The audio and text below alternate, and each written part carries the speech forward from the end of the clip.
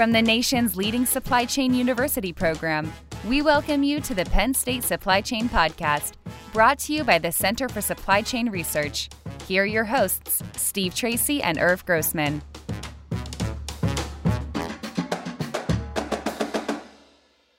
Today, we'd like to welcome Dr. John Coyle. Dr. Coyle, appreciate you spending time with us today. And I want to just give a brief bio of Dr. Coyle and his background. John J. Coyle is a professor emeritus of logistics and supply chain in the Smeal College of Business at Penn State. He holds a BS and MS from Penn State and earned his PhD from Indiana University in Bloomington, Indiana, where he was a U.S. Steel Fellow. He joined the Penn State faculty in 1961 and attained the rank of full professor in 1967. In addition to his teaching responsibilities, he has served in a number of administrative positions for Penn State, including department head, assistant dean, senior associate dean, special assistant for strategic planning to the university president, and executive director of the Center of Supply Chain Research. He also served as Penn State's faculty representative to the NCAA for 30 years and to the Big Ten for 10 years. Dr. Coyle was the editor of the Journal of Business Logistics from 1990 to 96. He also authored or co-authored 25 books or monographs and 38 articles in academic and professional journals. He received 14 awards at Penn State for teaching and advisory. In addition, he received the Council of Logistics Management's, also known as CSCMP, Distinguished Service Award in 1991, the Philadelphia Traffic Club's Person of the Year in 2003, the 2004 Eccles Medal from the International Society of Logistics for his contributions to the Department of Defense, and the 2004 Lion's Paw Medal from Penn State for distinguished service. Dr. Coyle and his lovely bride, Barbara, are proud grandparents of 7 grandchildren, of which he always carries plenty of pictures to share. So, Dr. Coyle, welcome to the podcast. That was a little lengthy there, Irv. I'm not sure. The show's over. Thank you for joining us. So I understand the Supply Chain Management Logistics Perspective book is in its 10th edition. Actually, it's in 11th. Oh, okay. So I missed one somewhere. It adorns a lot of ex-students' shelves in their offices. I still have mine, my past version. So, and it's still part of a syllabus of many intro programs in supply chain. So, definitely have a lot to talk about today. Steve, I know you want to start out with any questions you may have. Yeah, so we're going to take you back a little bit, Dr. Coyle. You were the first person to teach a course at Penn State under the label Business Logistics. What was it like back then? What are your early insights from the history of supply chain, and how did you decide to go into business logistics in the field? And how did we get there? Well, when I joined the faculty in 1961, the program at that time was a part of a department called Commerce and Management. And we were one of 5 subdivisions. And actually, the title of our program was Trade and Transportation at that time when I joined the faculty. Okay. When the college was reorganized in 1964-65, that department was split up into 5 departments. And Bob Paschik, who was my mentor and former department head, had the foresight and wisdom to say we wanted to be a department of business logistics. We were the first academic department in the United States or the world that I know of to use that title. But Bob has had a lot of foresight, and he said we should be the Department of Business Logistics. And that was very helpful to us. And for many years, as you probably know, Penn State, Michigan State, and Ohio State during the 60s, 70s, and 80s were leading the forefront, so to speak, in the logistics area. Nowadays, there's well over 100 schools in the United States offering these programs. But during those formative years, those 3 Big Ten schools were really leading the pack, so to speak, in a lot of different ways. But it was an interesting time, to walk into a classroom, and I had a lot of interesting phone calls from fathers and mothers. My son's or daughter's taking a course. It's called, I think, statistics or something like that. Are there jobs available? And I had many a conversation, including one with a father that Irv knows very well, who told his daughter she's going to be a forklift truck operator if she became a logistics major. Yeah, my dad said I was going to be a truck driver, so it worked out well. But those are interesting days, and I spent a lot of time on the telephones talking to parents. But one thing that I realized at the outset, when you're starting a brand new program like that, one of the things you have to do is be sure that there are job opportunities for your students. So Bob Pashik and I spent a lot of time visiting companies and talking to them about our students and our programs, giving speeches around the state and so forth. And so anyway, we had a good time developing that, and they were interesting years, so to speak. So you transitioned. The first course you taught was called what? Commerce. The first course I taught was called Transportation Management. Transportation. Okay. So when did transportation become logistics, or business logistics for that matter?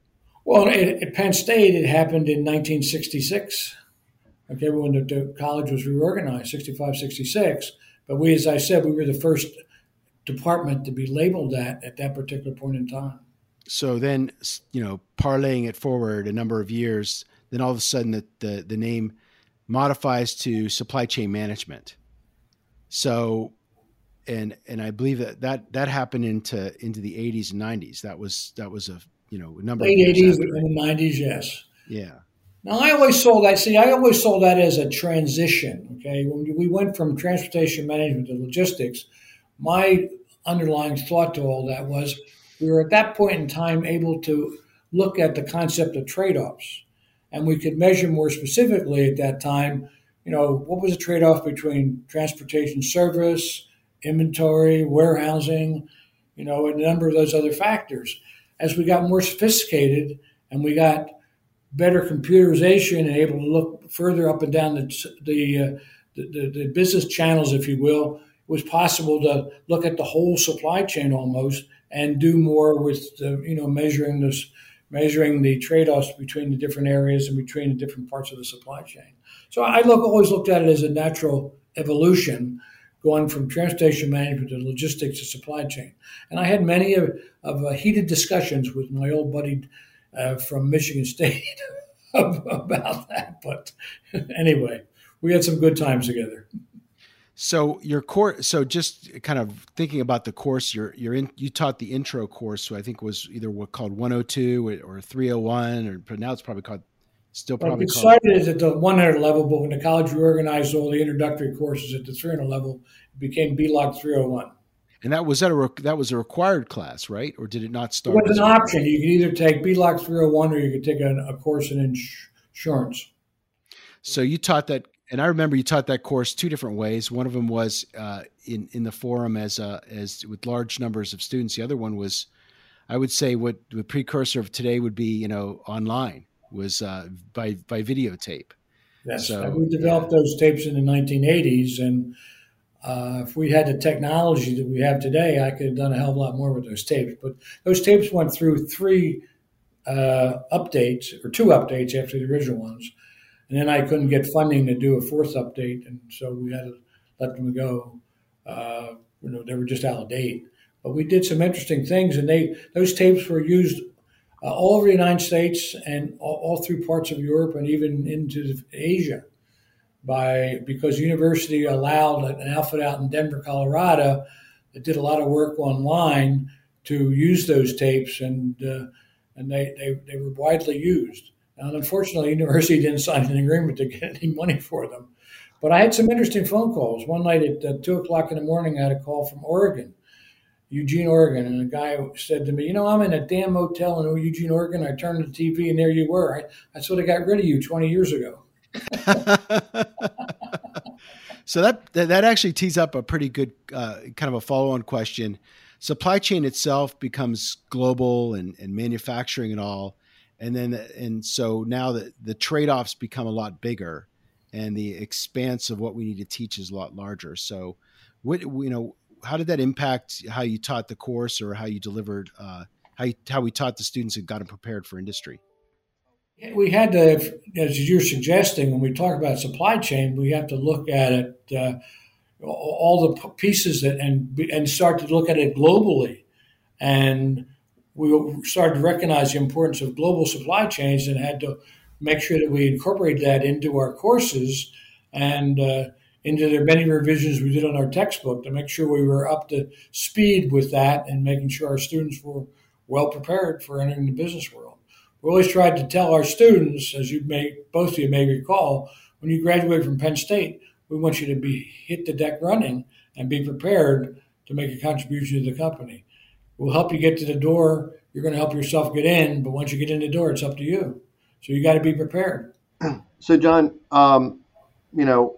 take us to 1989 when you founded what was then the Center for the Study of Business Logistics, later rebranded as the Center for Supply Chain Research. And obviously, this is our podcast that we're hosting today. How did that come about? What was your intent? What did you see back then, and what have you seen since in terms of the center and its impact on the industry and the profession? Well, I'll give you some tidbits about that. When I looked at it after I stepped down from being associate dean, I saw that we obviously had funded other centers to start up and do research. And so I put in a request for some initial funding to give us a fund to start looking at ways that we could do research. And the idea behind those original centers was for the centers to reach out to companies and get funding over time to support the research of faculty. And so we got our $10,000 grant, and about 2 weeks later, I went down to the Penn Central Railroad, and asked if they'd like to join our center. And they gave me $10,000 as the first, members of the center. And the college immediately rescinded their offer of $10,000. So we were on our own from the beginning. But one thing we had working for us, we always had good relationships with companies. And we knew how to reach out and get support. And we knew that one of the critical ingredients to getting support from companies was to supply them with good graduates. So when Skip and Bob Nova and I would go on the road looking for companies to join our center, I say, let's find the companies, let's say in New Jersey, that have hired more than 10 of our students. And walk in the door and talk to the person in charge and say, gee, I'm here, I want to check on, see how some of our students are doing. And immediately we got a response, positive, to these companies. They were receptive to us talking about, giving contributions, particularly Nabisco. I mean, Joe Andrzejewski used to hire sometimes 12 of our students in the summer. He said, we got more work out of those 12 students than we could get out of a consulting company, So our students that work for these companies as interns and permanent graduates, they were the basis of their ability to attract companies to join the center. So, John, you mentioned a couple of, I think, important people in the evolution of the center. You mentioned Bob Novak, who's still here at Penn State as a faculty member, and you also mentioned. I taught him everything he knows. Oh, so that's the reason why. Okay. I'll remind him of that when I see him next. Yeah. And then you also mentioned Skip. So who John is talking about here is Dr. William Grenoble, who everybody refers to as Skip. That's what everybody calls him.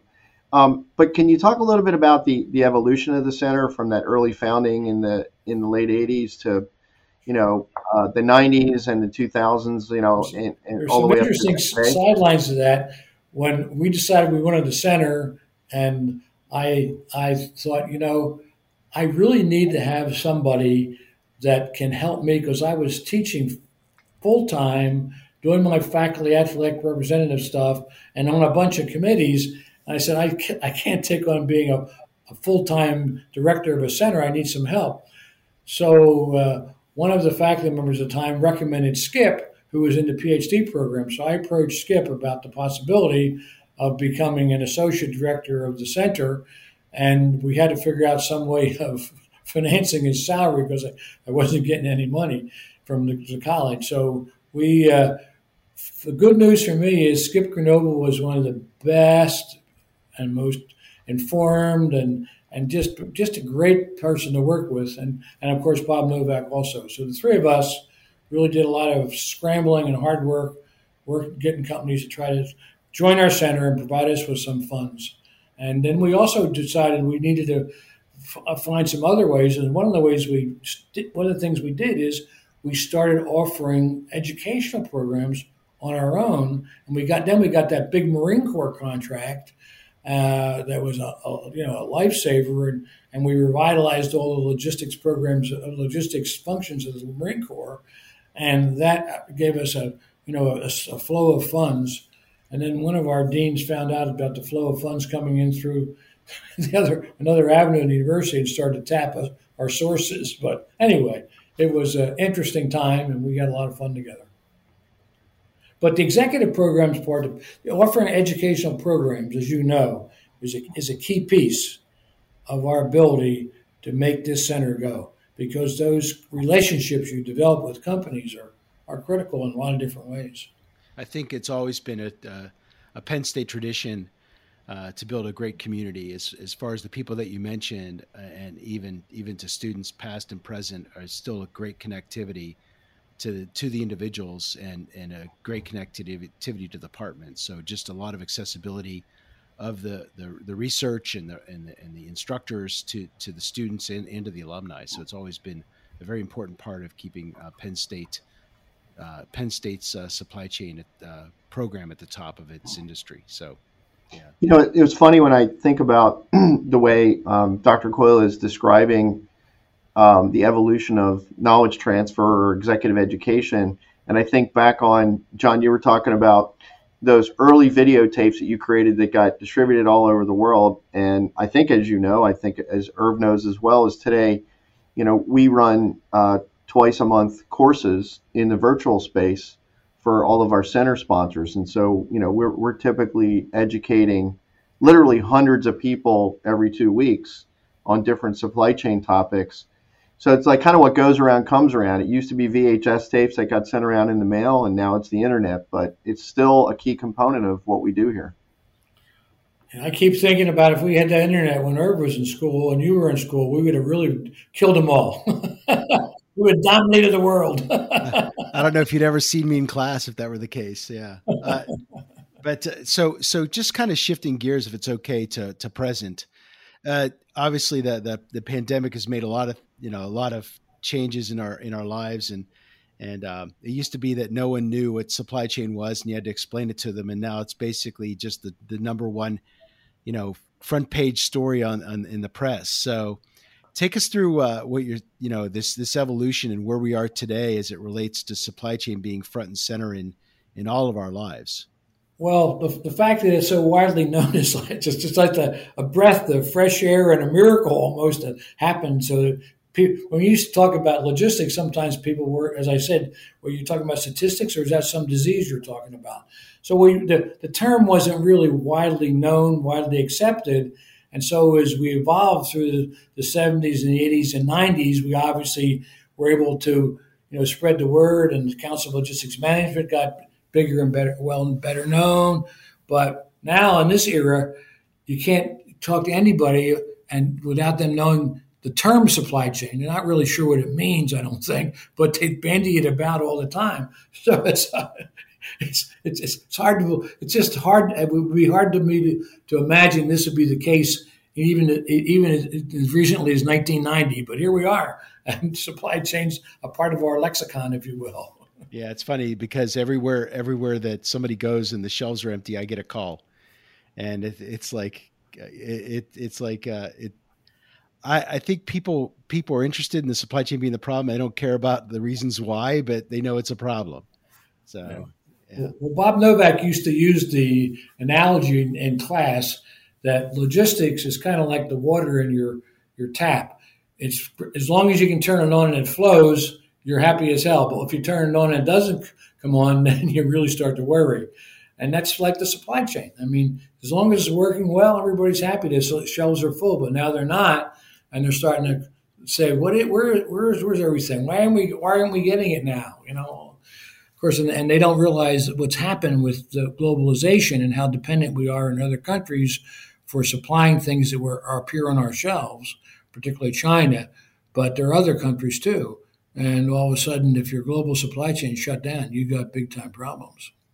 What do you think the COVID-19 is going to as far as what are the lasting things we're going to see that affect the supply chain due to some of the pandemic changes that we've seen? Well, from a personnel point of view, you are more involved with this than I am, but I think we're going to see a workforce that's going to expect to work from home part of the time at least, and that'll, of course, have some effect on the supply chain. But I think the supply chain is, versatile and vibrant enough that they can handle people working from home. I don't see that as a major problem with the supply chain.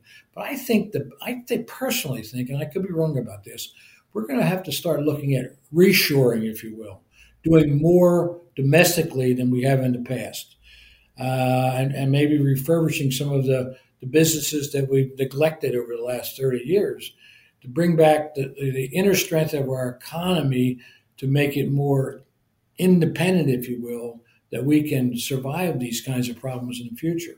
That's going to take a lot of doing, but I think we can do it.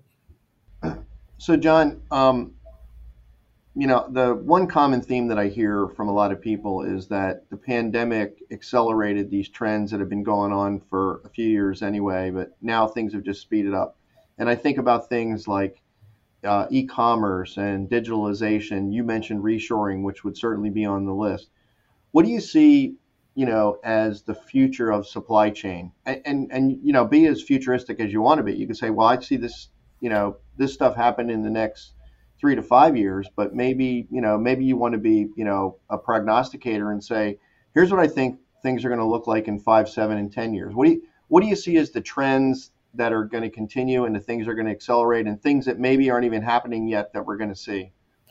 Well, remember, we have to remember that the supply chain is moving stuff, and we can't replace that. We still, in the long run, we got to move the stuff. And so what we're going to be seeing, I think, is ways of, one, moving the stuff more efficiently and more effectively and more visibly, if you will, so that we have a better, tighter control of the supply chain. So I think that's where the emphasis will be in the future for the supply chain. But we're also going to have people able to work. They don't have to come to the office. We're going to see more reliance, I think, in our warehouses on robots and mechanization. We're going to reduce the number of people that are directly touching the goods. You see that already. That's happened with COVID, but it's going to continue to grow as companies see the opportunities to use that automation, use those robots. We've been talking about, the last edition of the textbook, we had a big section in there about some of the things you're hearing about now, robotics, drones being used for looking at things. So there's going to be more emphasis on technology to replace people and do things more efficiently. And of course, the ability we have with our computers and data sharing nowadays will also be beneficial. So I think we'll do more with less people. So speaking of moving stuff, do you see a near or short-term future where we're going to see autonomous vehicles as being part of the lexicon, stuff that we see day to day? I think we see it already. That there's going to be autonomous vehicles, and I think initially we're going to see more. I was reading an article recently about trucks on the interstate maybe running in tandem like trains. Trailers joined together. You could have one driver in the front trailer and have 10 trailers behind it on some of not on the interstates in the east, but on the interstates in the west. So there's going to be an emphasis on doing more with less people power or input. I think there's no question about that. And that's I think, because of the things we're experiencing with COVID. But, if we look at if you look at some of the statistics as far as our population is concerned, we have fewer younger people, unless we open the floodgates, so to speak, to bring people from other countries. But we need to be very cognizant of our ability to take advantage of all this technology to do things with fewer people, which means we need smarter graduates from our schools. So. Yeah, and I guess at that point in time, the supply chain professional that would be graduating college today probably almost has a different set of skills needed than probably the ones that have graduated like 30 years ago. So, yes.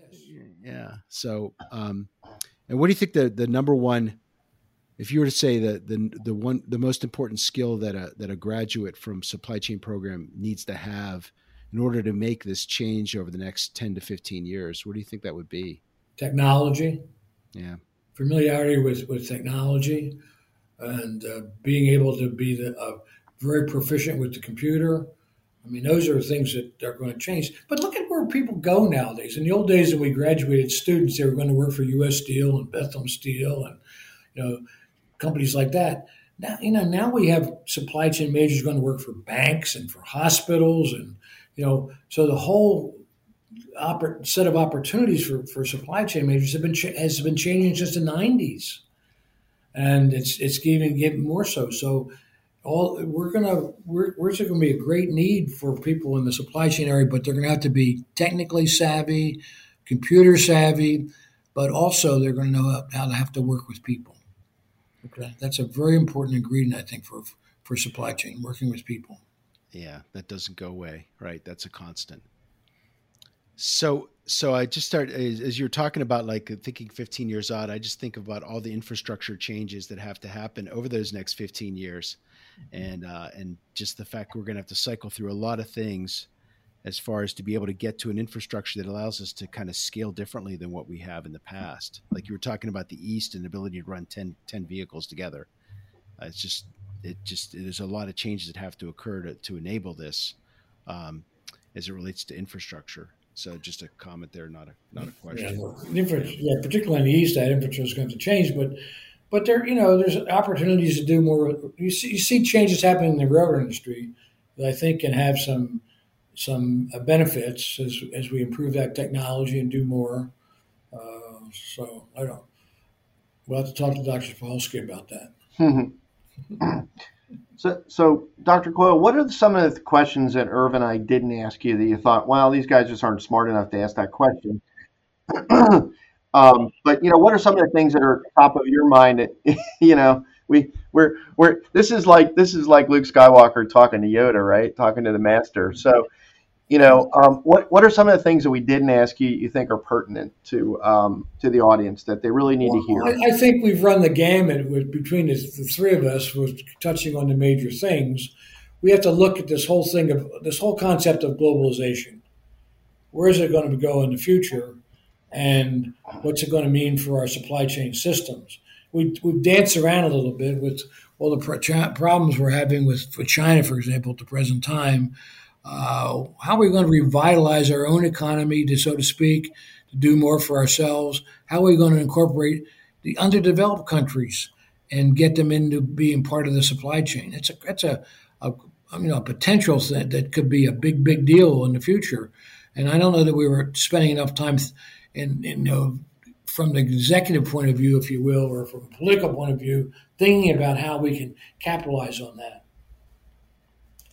And then the whole thing about technology, it's changing rapidly, and we need to be on top of that. How many students do you think you personally educated over the course of your academic career? It's hard. Somebody asked me that question. There were some years when I taught over 2,000 students. My guess it's well over 100,000. Here's something for you. One of my good friends was the registrar at Penn State, and he told me, John, you taught more students than any other professor in the history of Penn State. Bar none, he said. You taught more. So. Well, I think that's a pretty good way to, as our audience may know, Irv and I are a subset, an N of 2 of those hundreds of thousands of men and women who were educated by Dr. Coyle. We could not be more grateful. As I mentioned when I took the position here at the Center for Supply Chain Research in my introductory session, that I was standing on the shoulders of giants with Dr. Coyle and Dr. Grenoble as my predecessors. And I meant that sincerely. I truly feel that. John, on behalf of... Can I make one more comment? You can, of course. Okay, here's my parting shot. I used to always get comments from some of my fellow faculty members. Why as a full professor, are you still teaching classes in the Forum building for 400 students? I said, I came into this profession because I wanted to teach.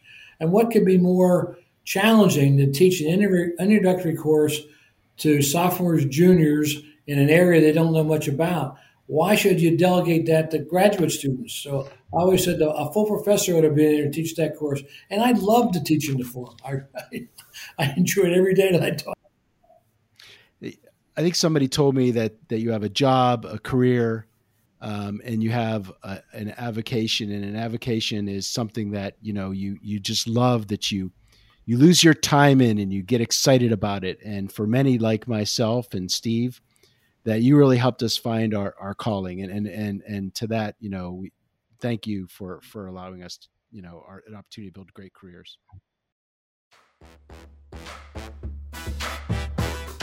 Thanks for listening to the Penn State Supply Chain Podcast, brought to you by the Center for Supply Chain Research at Penn State.